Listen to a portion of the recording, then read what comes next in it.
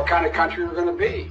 4 more years of Georgia, he's going to find ourselves in a position where if Trump gets elected, we're going to be in a different world. I never forgot what President Kennedy said about going to the moon. He said, we're going, you know why? Because we refuse to postpone. Let's not postpone and get out of the rain. God bless you all. I'll lead an effective strategy to mobilize true international effort to pressure. You should go out and vote. You're in voting now. Vote and let your senators know how strongly you feel. Vote now. Make sure you, in fact, let people know you're senators. A million Michiganders. Donald Trump thinks health care is a privilege. Barack and I think it's a right for people to have bad health care.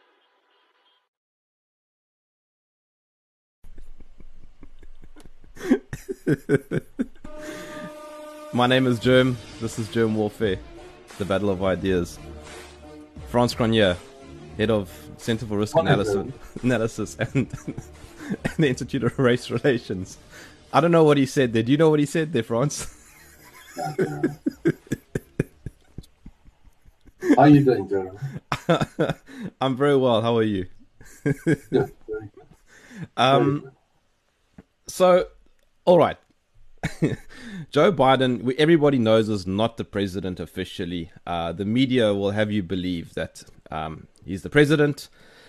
That's not what this conversation is about. I just want to get your thoughts on, assuming he becomes president, what he could mean for South Africa, or what his policies could mean for South Africa. And perhaps before we even get to that point, Frans, let's just quickly talk about what the Trump presidency meant for South Africa. Let's just get a summary, a bit of a context. Yeah, okay. Look, our call has been for a while that it would be Biden and that he would be Trump. And I go along with the idea that he is the president-elect in the US. I don't go along confidently with the idea that there's been mass voter fraud that's stolen the election. I think it's been an exceptionally close race. We can talk about that. And I think that there will be administrative issues around someone might have voted in the wrong district or so. And I've looked into quite a lot of that over the weekend.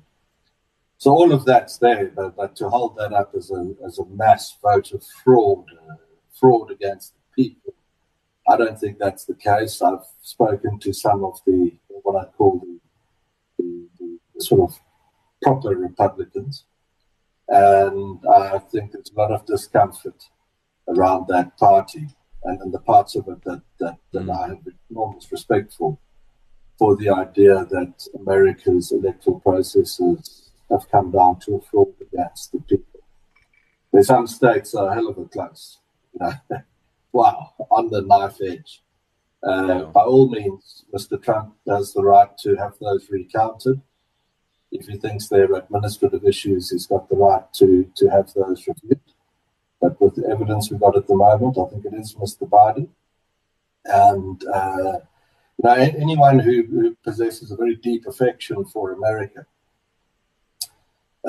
should be cautious on we hear a lot of this sort of noise coming out, should demand the evidence from Mr. Trump. Because what he's really alleging is that the greatest democracy on earth, which is what I think America is, that it's no longer that.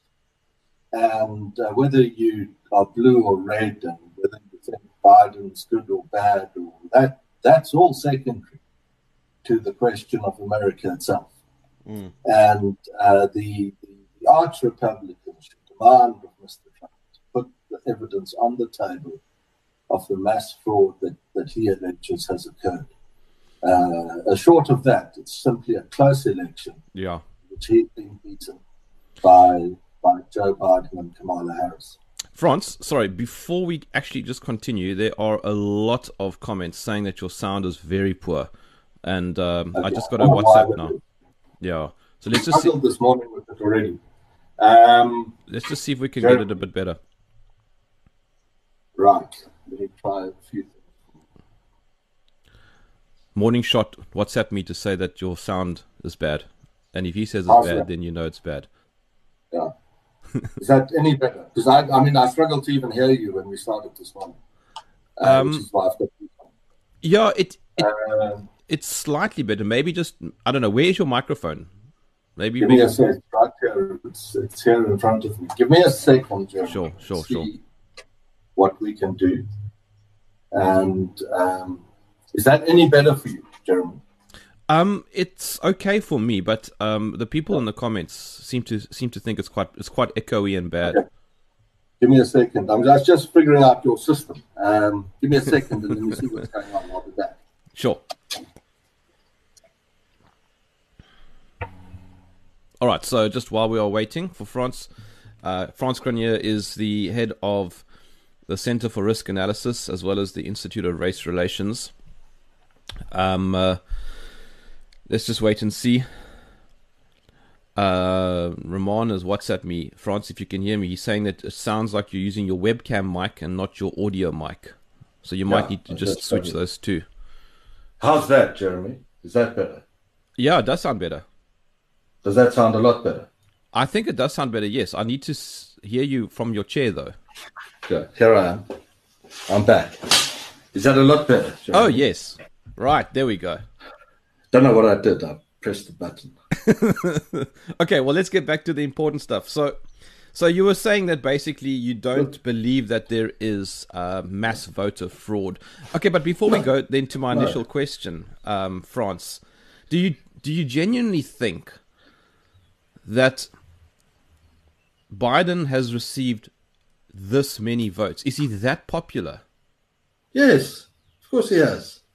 Within a few. I mean, to go back to this fraud question, you know, the reason why you should be so skeptical of it is that if it's true that an American election has been turned on a question of fraud, it's the greatest indictment of what I regard as the most important and greatest democracy in the world. Yeah. And America itself is far more important than Trump or Biden and its institutions. And whether you're going to get 4 more years of Biden, 4 more years of Trump, I mean, whether you're going to get Bernie Sanders, Elizabeth Warren, it doesn't matter. Yeah. The critical thing is the institution of America. And if these fraud allegations are correct, and that an election has been stolen by fraud, I mean, the implications of that for the free world are extraordinary. And anyone who makes that allegation about America, let alone its own president, better be able to back it up really quickly, which Mr. Trump hasn't been able to do. Yeah. And the best you're getting out of Mr. Trump is here and there. I don't know. I've been speaking to some people. Here and there, yes, there's someone voted in the wrong district, or the ballot didn't have the postmark on it, or that will happen. There are 150 million people who voted. Of course, you're going to get some of that. What does that mean, though? Is it institutional fraud, an attempt to steal an election, or is it just administrative issues? And so, yes, I don't doubt that Mr. Biden is the president-elect. And I lean, and I've told clients, think Trump is gone. And whatever one might think of that, good or bad, far more important issue in America now is whether evidence can be brought forward about actual fraud. And there's none that's been presented yet that of fraud. None that I've been able to discern or dig up over the weekend. And of course, Biden won. He got more votes than Mr. Trump. And when you balance those votes through the various states, it looks like he's beaten him in the Electoral College as well. But remember, Mrs. Clinton also got more votes than Mr. Trump. So it's nothing unusual. She got more votes than Mr. Trump. Mr. Trump won the election because of what I think is a very excellent American Electoral College system, where it's not a straight voting majority. You assign votes to the states, to the Electoral College, and they elect the president. I think it's a great system for America. But no, I'm not at all leaning towards this fraud business. And I actually think it's unless evidence is presented, I think it's very unfortunate that it's come to this, because it's undermining this great American democracy. But the moderate Republicans, Jeremy, the proper ones, not moderate, the proper ones are very uncomfortable about where Mr. Trump is taking this discussion. Right. And I share their discomfort.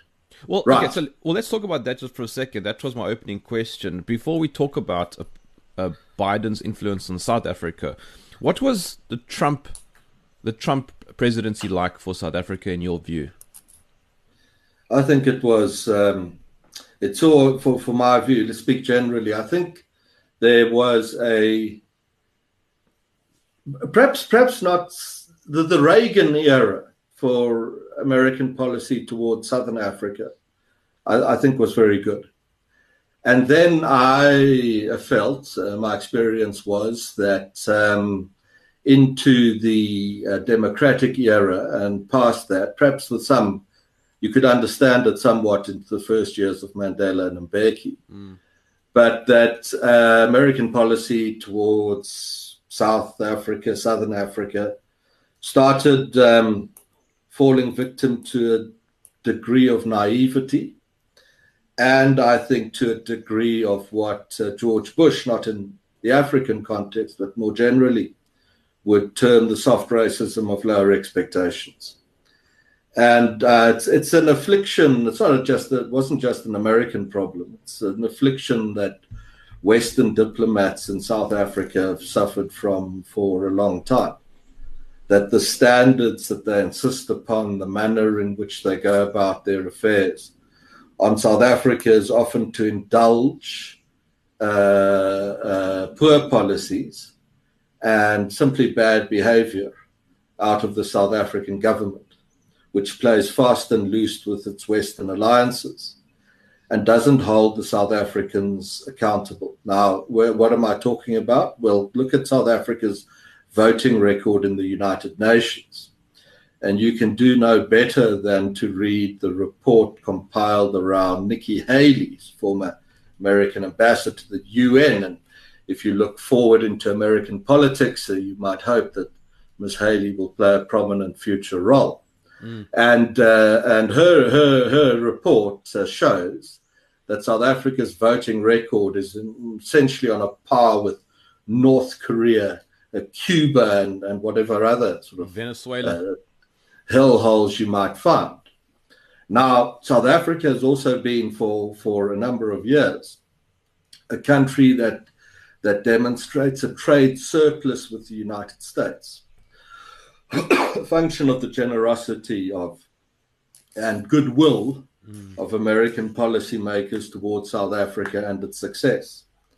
So at the one end, South Africa has benefited handsomely from relationships with American administrations, both on the sort of trade side, the proper side of the relationship, and on the aid side, support for HIV and AIDS policies and so on, a lot of which, I mean, Democrat and Republican eras alike, but the Republicans have often been better for South Africa just in terms of, net benefit than Democrat presidencies have.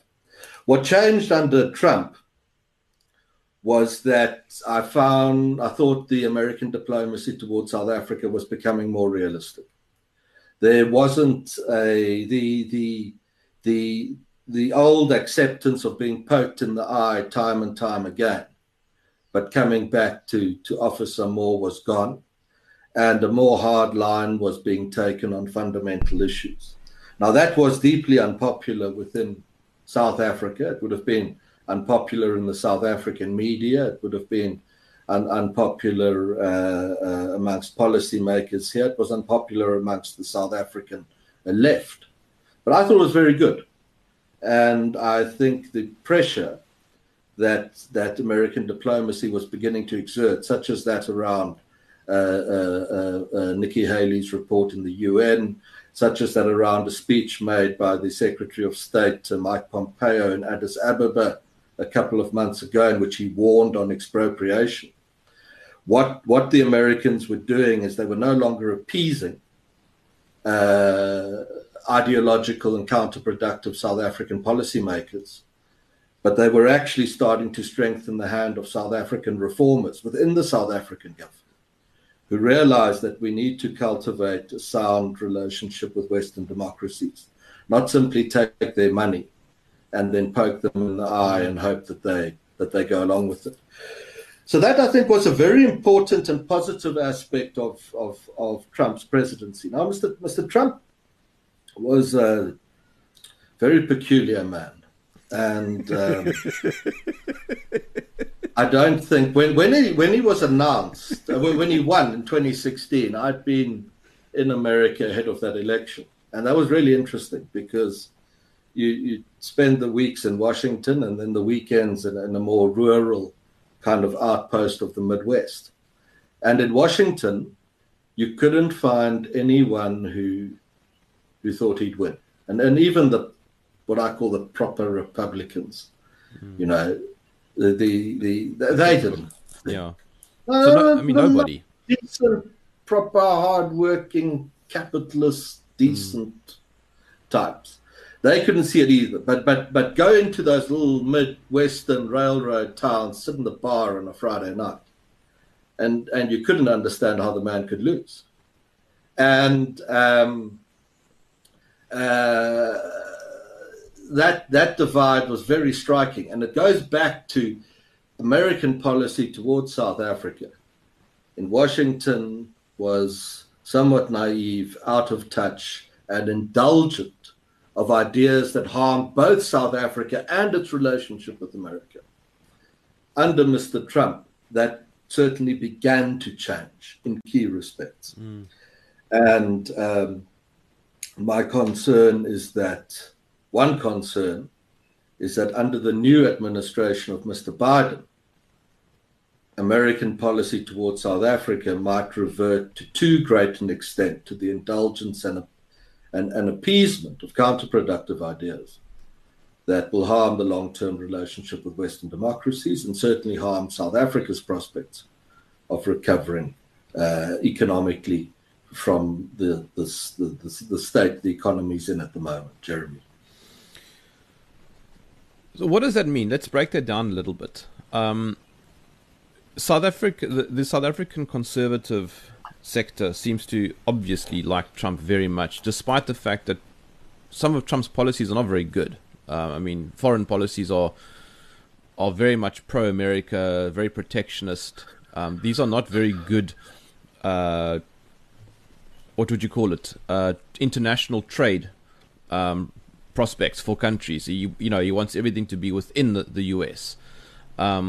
And that's not very good for people like us. Because it makes...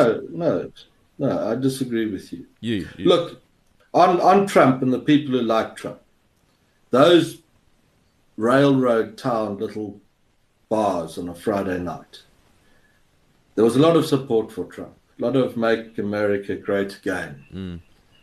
But I wrote in my first column back in South Africa on what had happened in that election, that they did support him and they did vote for him. But I said, would they let their daughters anywhere near the man? And I don't think they would. So the support also needs to be qualified to a certain extent. Of course, not true for all. And I find sometimes with the South African Trump supporters I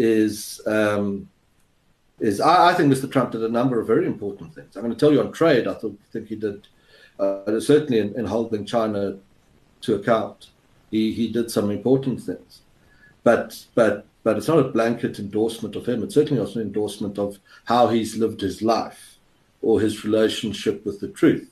It was the Spectator, great institution, that summed Trump at best in writing that he is a very strange man. He draws no distinction between fact and fiction and assumes that no one else does either. And that was early on. And I thought that was absolutely right. On trade, Jeremy, two things I think were happening. One is China was looting American intellectual property. And secondly, America was asleep at the wheel and needed to catch up technologically. Part of the reason why America was asleep, I think, is that its approach to the world, its sense of itself, its the confidence with which it saw itself as the leader of the free world had begun to dissipate, and its long-term policy to China, going all the way back to Henry Kissinger, had been as naive as its policy towards the ANC in South Africa. And Trump, as much as he might not be the kind of man you let your daughter anywhere near, Trump had an amazing instinct. He wasn't one of my colleagues wrote in a column last week, he didn't have a very broad vocabulary, Trump, which is just terribly rude. But he had this instinct, I think, to immediately see where America was being completely screwed and to act in the defense of American jobs and interests. Now, that does not mean that was that was an attempt to undermine. It was an attempt to undermine international trade protocols, etc. It was an attempt simply to rebalance the balances of power in international trade. With China, he did that very effectively. Thought he did that very well. On climate, I think Mr. Trump was excellent. I think he quickly saw that these multinational institutions are a stalking horse for left-wing and socialist ideology, and America is signing up to things that it doesn't control the consequences of, and this will undermine American competitiveness. So in getting out of the climate accords and so on, I think that was spot on. Now that was my sense. Again, talking to some people who might have been closer, it was instinctive, but I think it was correct. And on the Middle East, you know, the deal that's being put together there might not have initiated wholly out of Mr. Trump's administration. But there's a real shot now at a lasting peace. I mean, it's a relative term in the Middle East. There's a real shot now at a lasting peace as the balance of power, Iran, Turkey, and Israel begins to crystallize. And that is correcting the imbalance to the peace that was allowed to get so wholly out of hand after the American invasions of Iraq and later of Afghanistan. So I think there's a lot on the foreign policy front, including the trade front, that Mr. Trump should take credit for, and that he's done very well. And that is the Middle East. It's been excellent. He's in the minority of American presidents who haven't started a new war in their first term. He's fired a shot across the bow of countries who think that they can take advantage of American trade generosity, and he's corrected many of those relationships, which I think is good. And it will be reversed, of course, by Mr. Biden, but I think he had a very intelligent line on climate policy in America. Now, that's the foreign side. Yeah. Next, we can go to the domestic side, where there was also a lot that happened in the Trump term that was good for America. Reflected, we'll get there now, I'm sure, Jeremy, in the fact that his share of the minority vote has increased so very quickly. Yeah. But we'll get there. Just before we talk about that front, lots of people have been speaking about Trump's position on South African farmer tax, and we know that he made that comment. Was it in 2018, I think, which of course got the wrath of the South African media onto him when he said that he wanted to look into, but it doesn't matter whether or not he did. He expressed interest or concern about South Africa's farmer tax situation. I don't know if anything's come of it, but I suspect that Joe Biden cares less about South African farmer tax, for example. Well, I wouldn't know if Biden cares more or less. What we do know is that the American line on farm killings in South Africa under Trump became a very realistic line again. It's similar to, Trump gets derided. Trump gets derided often also for the wrong reasons. What's more controversial than pulling out of these climate accords? Well, pulling out of the WHO, which was also, I think, the correct decision. Yeah, I think so. He gets derided for these things because they're not popular on the left of the political spectrum, where my read is that in many cases they were sensible. And the same is true for the line on farm attacks and farm killings in South Africa. That was deeply unpopular amongst the American left, and a vast attempt was made to discredit the idea that there's a problem of farm killings. I mean, Mr. Ramaphosa said in America there were no such things.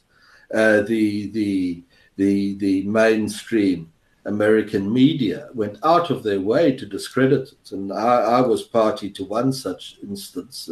I wasn't the primary party, so I won't tell you which American publication now, but concealed evidence to the contrary when they were challenged on their assessment that there was no farm killings problem. And then, of course, the white genocide idea was brought into the equation to say that, well, obviously there's not a genocide of whites in South Africa, which I agree with. There isn't a genocide of whites in South Africa. But that doesn't mean that there isn't an institutional problem of the murder of commercial farmers at a scale far above that of the broader citizenry in the country. So a huge effort was made to undermine the intention to look into the farm killings. And my fear is that the next administration, whatever it believes is true or not, won't have the same enthusiasm as that shared by the Trump administration. It's not just on the question of farm killings, also on the question of expropriation without compensation. I think there my sense became that there was a growing realization in Washington that EWC was a serious threat, not just to farmers. It's not a land reform policy, but it was a threat to South Africa's democracy and economy in a much greater sense, because property rights anchor substantive human liberty in every free society, and that was being done away with. And secondly, I think the Americans understood what South African and many in business don't, that EWC is not about land in the main. It's not a land reform policy.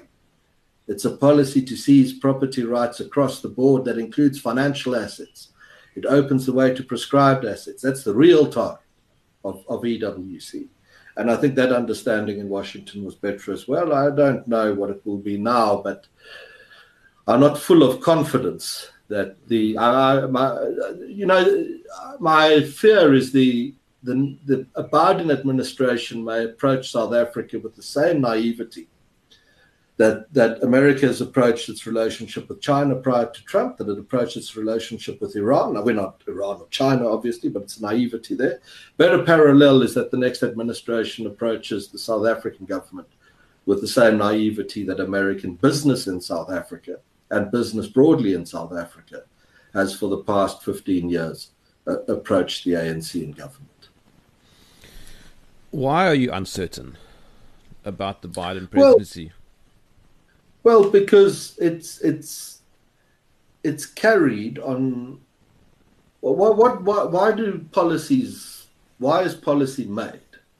Policies reflect the dominant ideas inside societies, and the dominant ideas are virtually, they're not necessarily the same thing, but they can be indistinguishable from the dominant ideologies in society.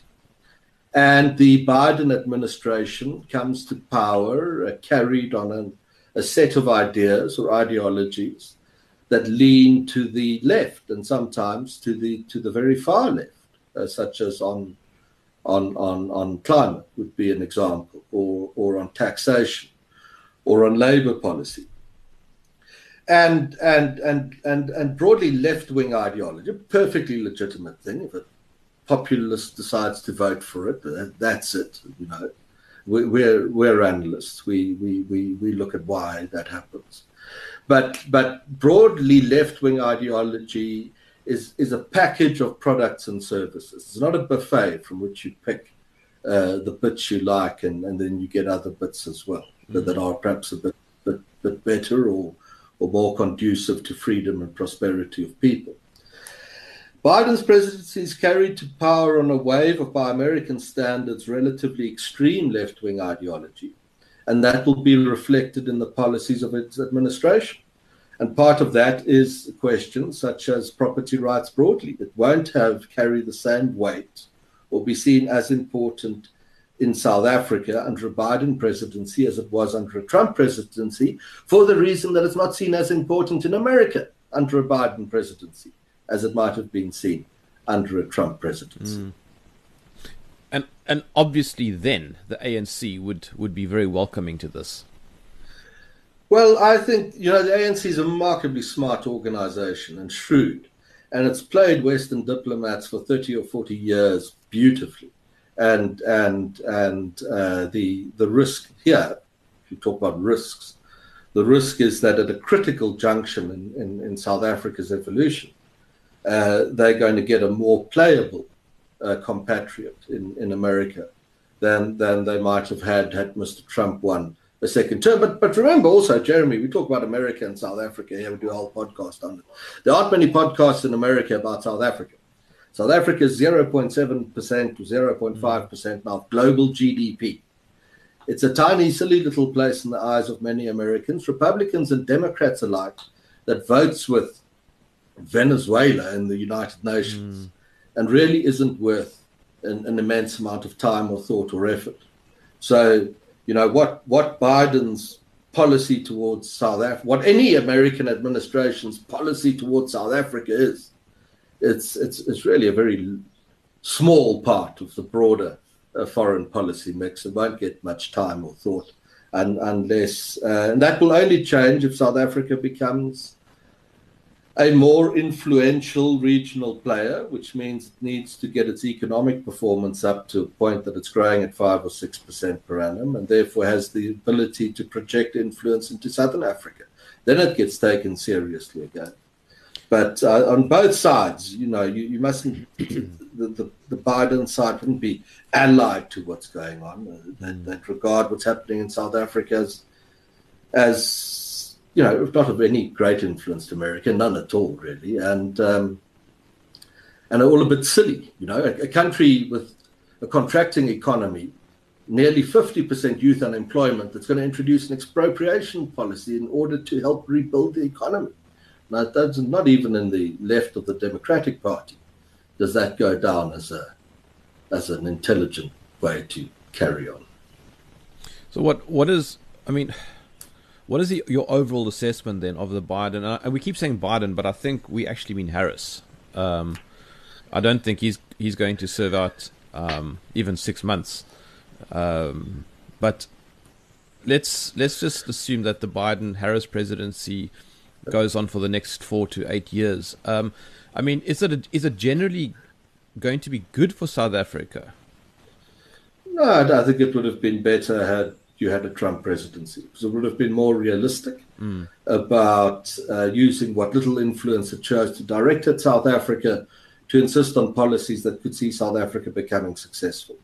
In the same way that I think that should Mr. Biden not complete his first term, I can't see him completing a second term, the policies that would then be pursued by the Democratic Party would be policies that I think will undermine America's competitiveness in the world. It will you also ask, what would China think of this? Who would they have, Trump or Biden? Biden, hands down, every time. It's not going to have a friendly China policy, Biden, but I don't think there's going to be the same realism to the threat posed by China that you saw out of the Trump administration. So, and the example of that, the reason for that is the left-wing ideas platform that Biden comes to power on are ideas that, whether they're on climate or tax or labor, undermine America's competitiveness in the world, therefore reduces its geostrategic influence in the world. And this isn't at a time when its dominance is unchallenged. You have China, and Belt and Road, moving the global balance of power very rapidly from west to east.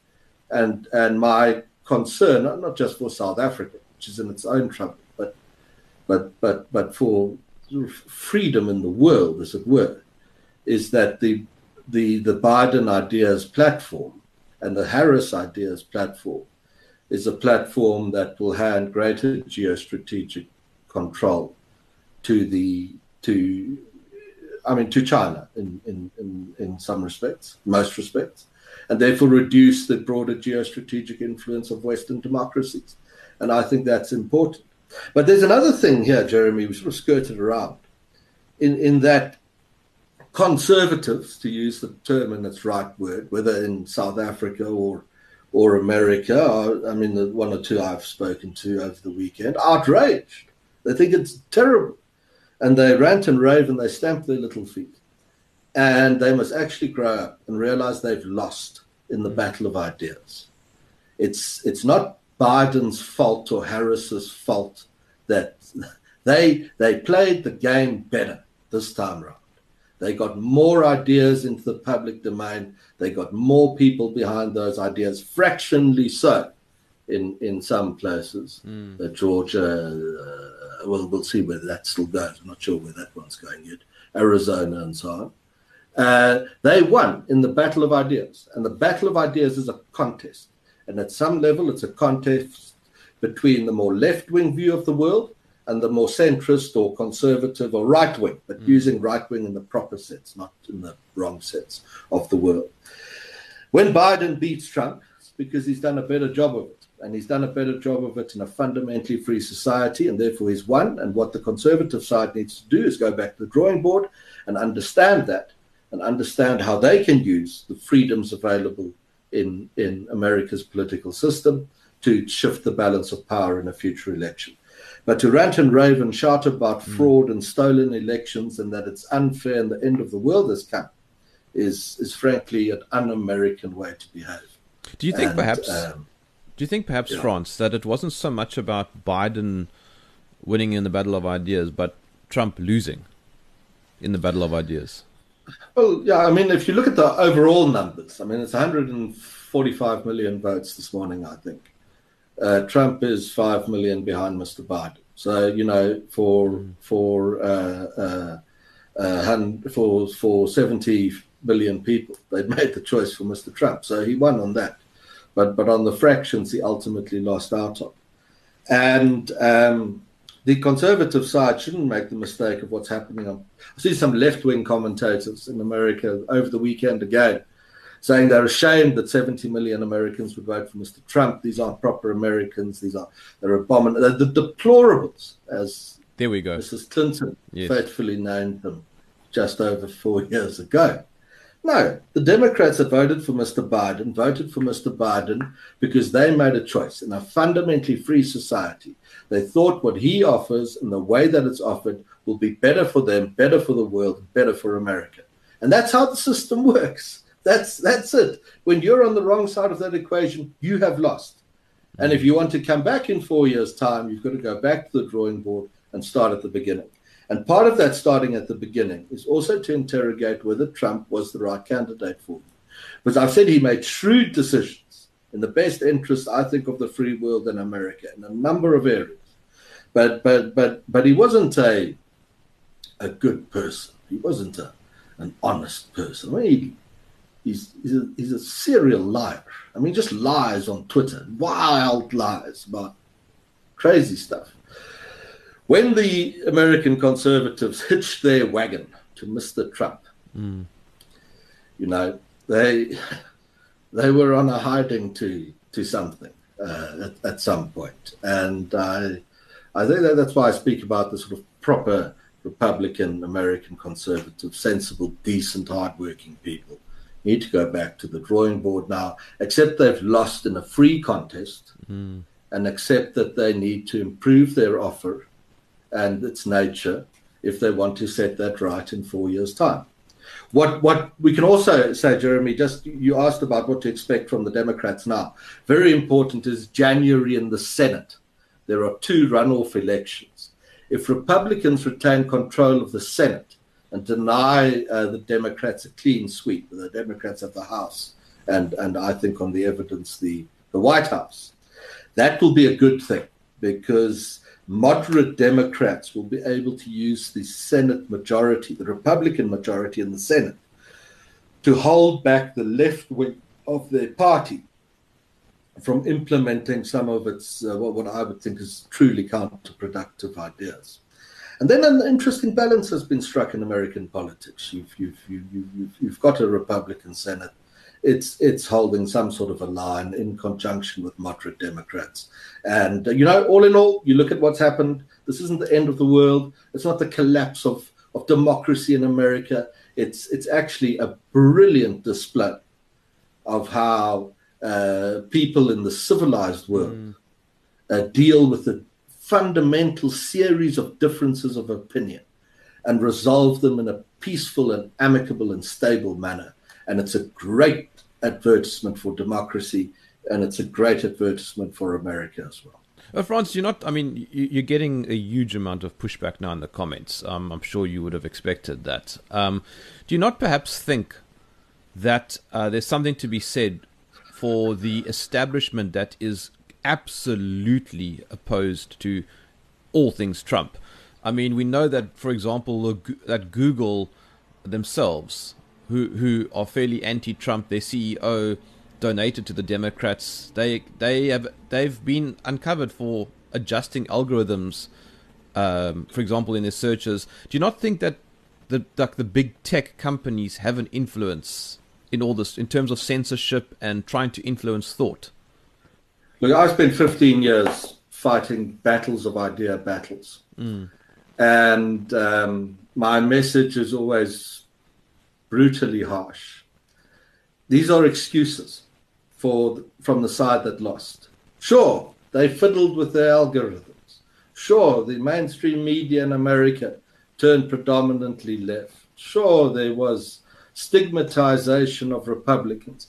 Brilliant analysis out of the Cato Institute in America shows that the proportion of Americans who are afraid to reveal their political identities has taken off. All of that's true. I don't dispute the algorithm argument in America. It's true. But what do you want to do? Do you want to win or do you want to lose? And if you want to lose with a good excuse, say, well, the algorithms were against us and therefore we lost. If you want to win, understand that this is the terrain of battle of ideas that you're going to have to contest, and you're going to have to win within those limitations. And you have to get past them. You have to be cleverer. You have to work harder. You have to put more money into your fight, and you have to command your own. Why does the left command tech platforms in America? Surely that's a failure of the conservative side in the battle of ideas. Yeah. Why do they not command media platforms? Why do they not command media platforms in South Africa? I mean, if you come back at me with, well, the media was hostile and some tech platform ran an algorithm that you couldn't tweet in favor of Mr. Trump, I don't dispute that. You've still lost. Do you want to win? If you want to win, you need to learn to fight properly, and that means you need to understand. You need to take a far less emotive view of a defeat for the conservative side of America, or what it's suffered now, and you've got to decide that. So to all your commenting people, who I'm very pleased you've taken the time to listen to what we've had to say, understand where I'm coming from. Do you want to win the battle, or do you want to explain why you lost and why that's unfair? Because well, I mean, even if you pull that off, you've still lost. Yeah, I mean, I want to win the battle of ideas. Yeah, that's what Jeremy does, and that's what's great about Jeremy. I mean, Jeremy's a fantastically important platform in South Africa because he allows a debate like this to happen, these ideas to get out. If you want to win the battle of ideas, there are rules in this sort of dark art lobbying stuff. If you want to win, you need to be the side that at the point of a crisis has injected the greatest volume of compelling argument into the public domain. If you want to win, you need to do that. What happened in the American election is that by a hair, the Democrats managed to pull that off. And therefore, just from the professional respect between the sort of participants in the battle of ideas, congratulations to them. They did very well, tactically, strategically, and in terms of raising money. They did a great job of it. and that is why they won. If you want to win, you need to become better than that. And I get this often on South Africa. People will say to me, it's dreadful, it's terrible, we're losing, it's pointless, it's unfair. And I ask them, do you want to win? How much money are you putting into the battle of ideas yourself? What pressure are you exerting on your own companies? Are you making sure your CSI type spend gets into institutions such as germ warfare? Because if you're not putting everything you've got into that, then the odds are that you're not going to make up for the disadvantages that conservatives have in ideas battles, and that means you're going to lose those battles. So put your money where your mouth is if you're serious about this stuff, and maybe you can win. And I'm sorry if that comes across as harsh, but it's true, and it's not going to change. Yeah. It sounds like what you're saying also, Frans, is stop being reactive and be proactive. Yeah, absolutely. I mean, we could proactive, reactive. Yes. I mean, there's a little bit of both that goes on, of course. But rebuild, re-strategize, and you've got to be better in an undemocratic society. In pre-94 South Africa, the rules in the battle of ideas, I think, are slightly different, because you've got a system that's stacked with the power of the state behind it against one element in the battle of ideas, which is a different context. In a fundamentally free, in the main, a free society. America's a free society. South Africa's a free society. In the main, we can have this debate this morning. The Gestapo are not going to break down my door and drag me to the gulag. I can say whatever I want to about Mr. Ramaphosa this morning. I'll be perfectly safe, other than the Twitter mob, which is fine. I don't know what goes on there in any case, so it has no effect. Wouldn't in any event. But in these fundamentally free societies, the bitching and the moaning about losing is simply to suggest that the losing side hasn't yet understood what it needs to do if it wants to win. Frans, then let's come back to South Africa for a moment. You haven't been too clear, but maybe it's also because your crystal ball is a little bit blurry on what a Biden presidency might mean for South Africa, but probably not terribly different. No, it doesn't mean I haven't tried to be unclear. It doesn't mean terribly different, because South Africa really doesn't matter much in any respect to America, and South Africa's behavior is so appalling. In terms of its domestic policies, its hostility to Western democracies, its voting record in the UN, that there's really not much that anyone who wants to help South Africa can do to help it, even the Democrats. You shouldn't say even the Democrats. Republicans have often been better for Africa than Democrats. It doesn't matter how well disposed you are in the West or in Washington towards South Africa. If South Africa is going to have an expropriation policy and crazy racial quotas that it's going to force foreign investors into, and minimum wage policy out of all relationship with the structure of its labor market, and schools that in maths and science are very bad. I mean, could use other terms. What can you do if you sit in Washington and you've got investor capital or you've got support for South Africa? There's nothing you can actually do. So if I'm vague on the relationship, is that for South Africa, Republican or Democrat, the benefit South Africa draws out of that relationship, the ball is in South Africa's court. If it plays game, gets rid of its expropriation policies, chops out a lot of the racial nonsense in its empowerment policies, and tries to resume its place amongst in a diplomatic place amongst the free world, it'll do great out of both the Republican side and the Democrat side. The distinction between the two, Democrat side likely to be more naive about South Africa than the Republican side, at least that Republican side under Mr. Trump. But beyond that, Jeremy, if you're as hostile a destination as South Africa has become to America, whether it's business or diplomacy, you're voting with the North Koreans in the UN. And you're telling investors, listen, you can come, but we might expropriate your business, and in any event, you've got to give X% of it away to a political crony. You know, Yeah, that's a good point. The South African media's perspective is completely wrong. There's nothing you can do to help South Africa if you're an American or European diplomat, because the South Africans' policies are so self-destructive that. So it sounds like what you're saying. It sounds like what you're saying is that we actually need to make our own bed. Of course we do. Of course we do.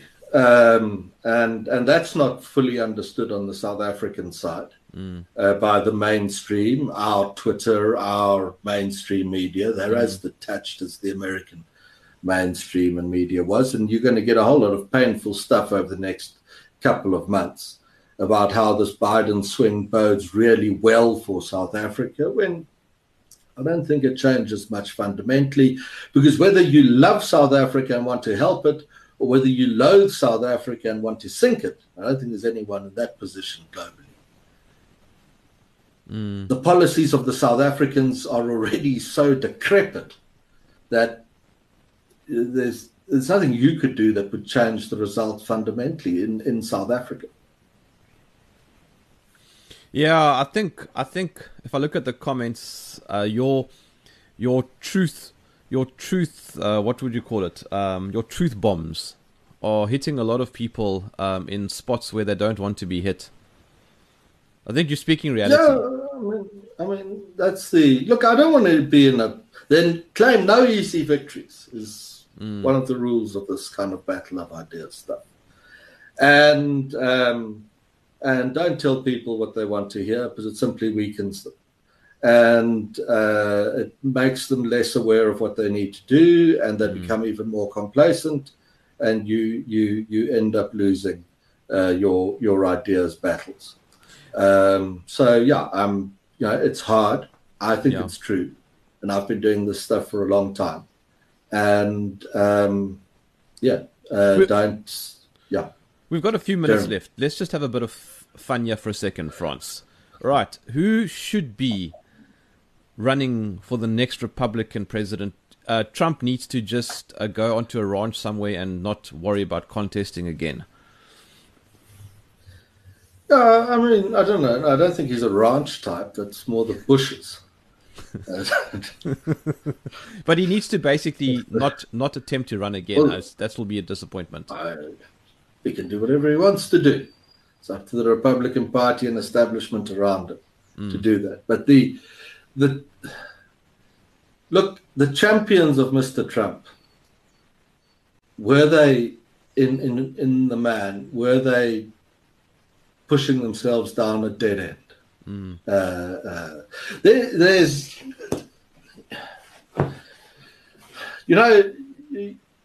what do you need to do? You need to go back to the ideas framework of Barry Goldwater. You need to go back to the ideas that set up Ronald Reagan. There was an American politician, the name of Jeff Flake. His book is sitting on my shelf somewhere here. I'll show it. It's called The Conscience of a Conservative. A copy of Barry Goldwater's book. And Flake was an American lawmaker into the middle of the Trump era, and then broke with that, saying, look, he can't speak for me. You should see if you get Flake on your show. He knows a lot about South Africa. It's quite good on South Africa. And he was that sort of, I think he expressed early on concern that if you've got Trump as your candidate, if he's you, and with Trump you get the whole thing. You get the pragmatism, like on climate, where I think he was right, and you get the ethical standards and the honesty and the relationship with the truth, which wasn't what I think it should be. So how did you end up there is actually the question. What happened since Reagan that you ended up with a Trump? How much has gone wrong inside the conservative establishment in America?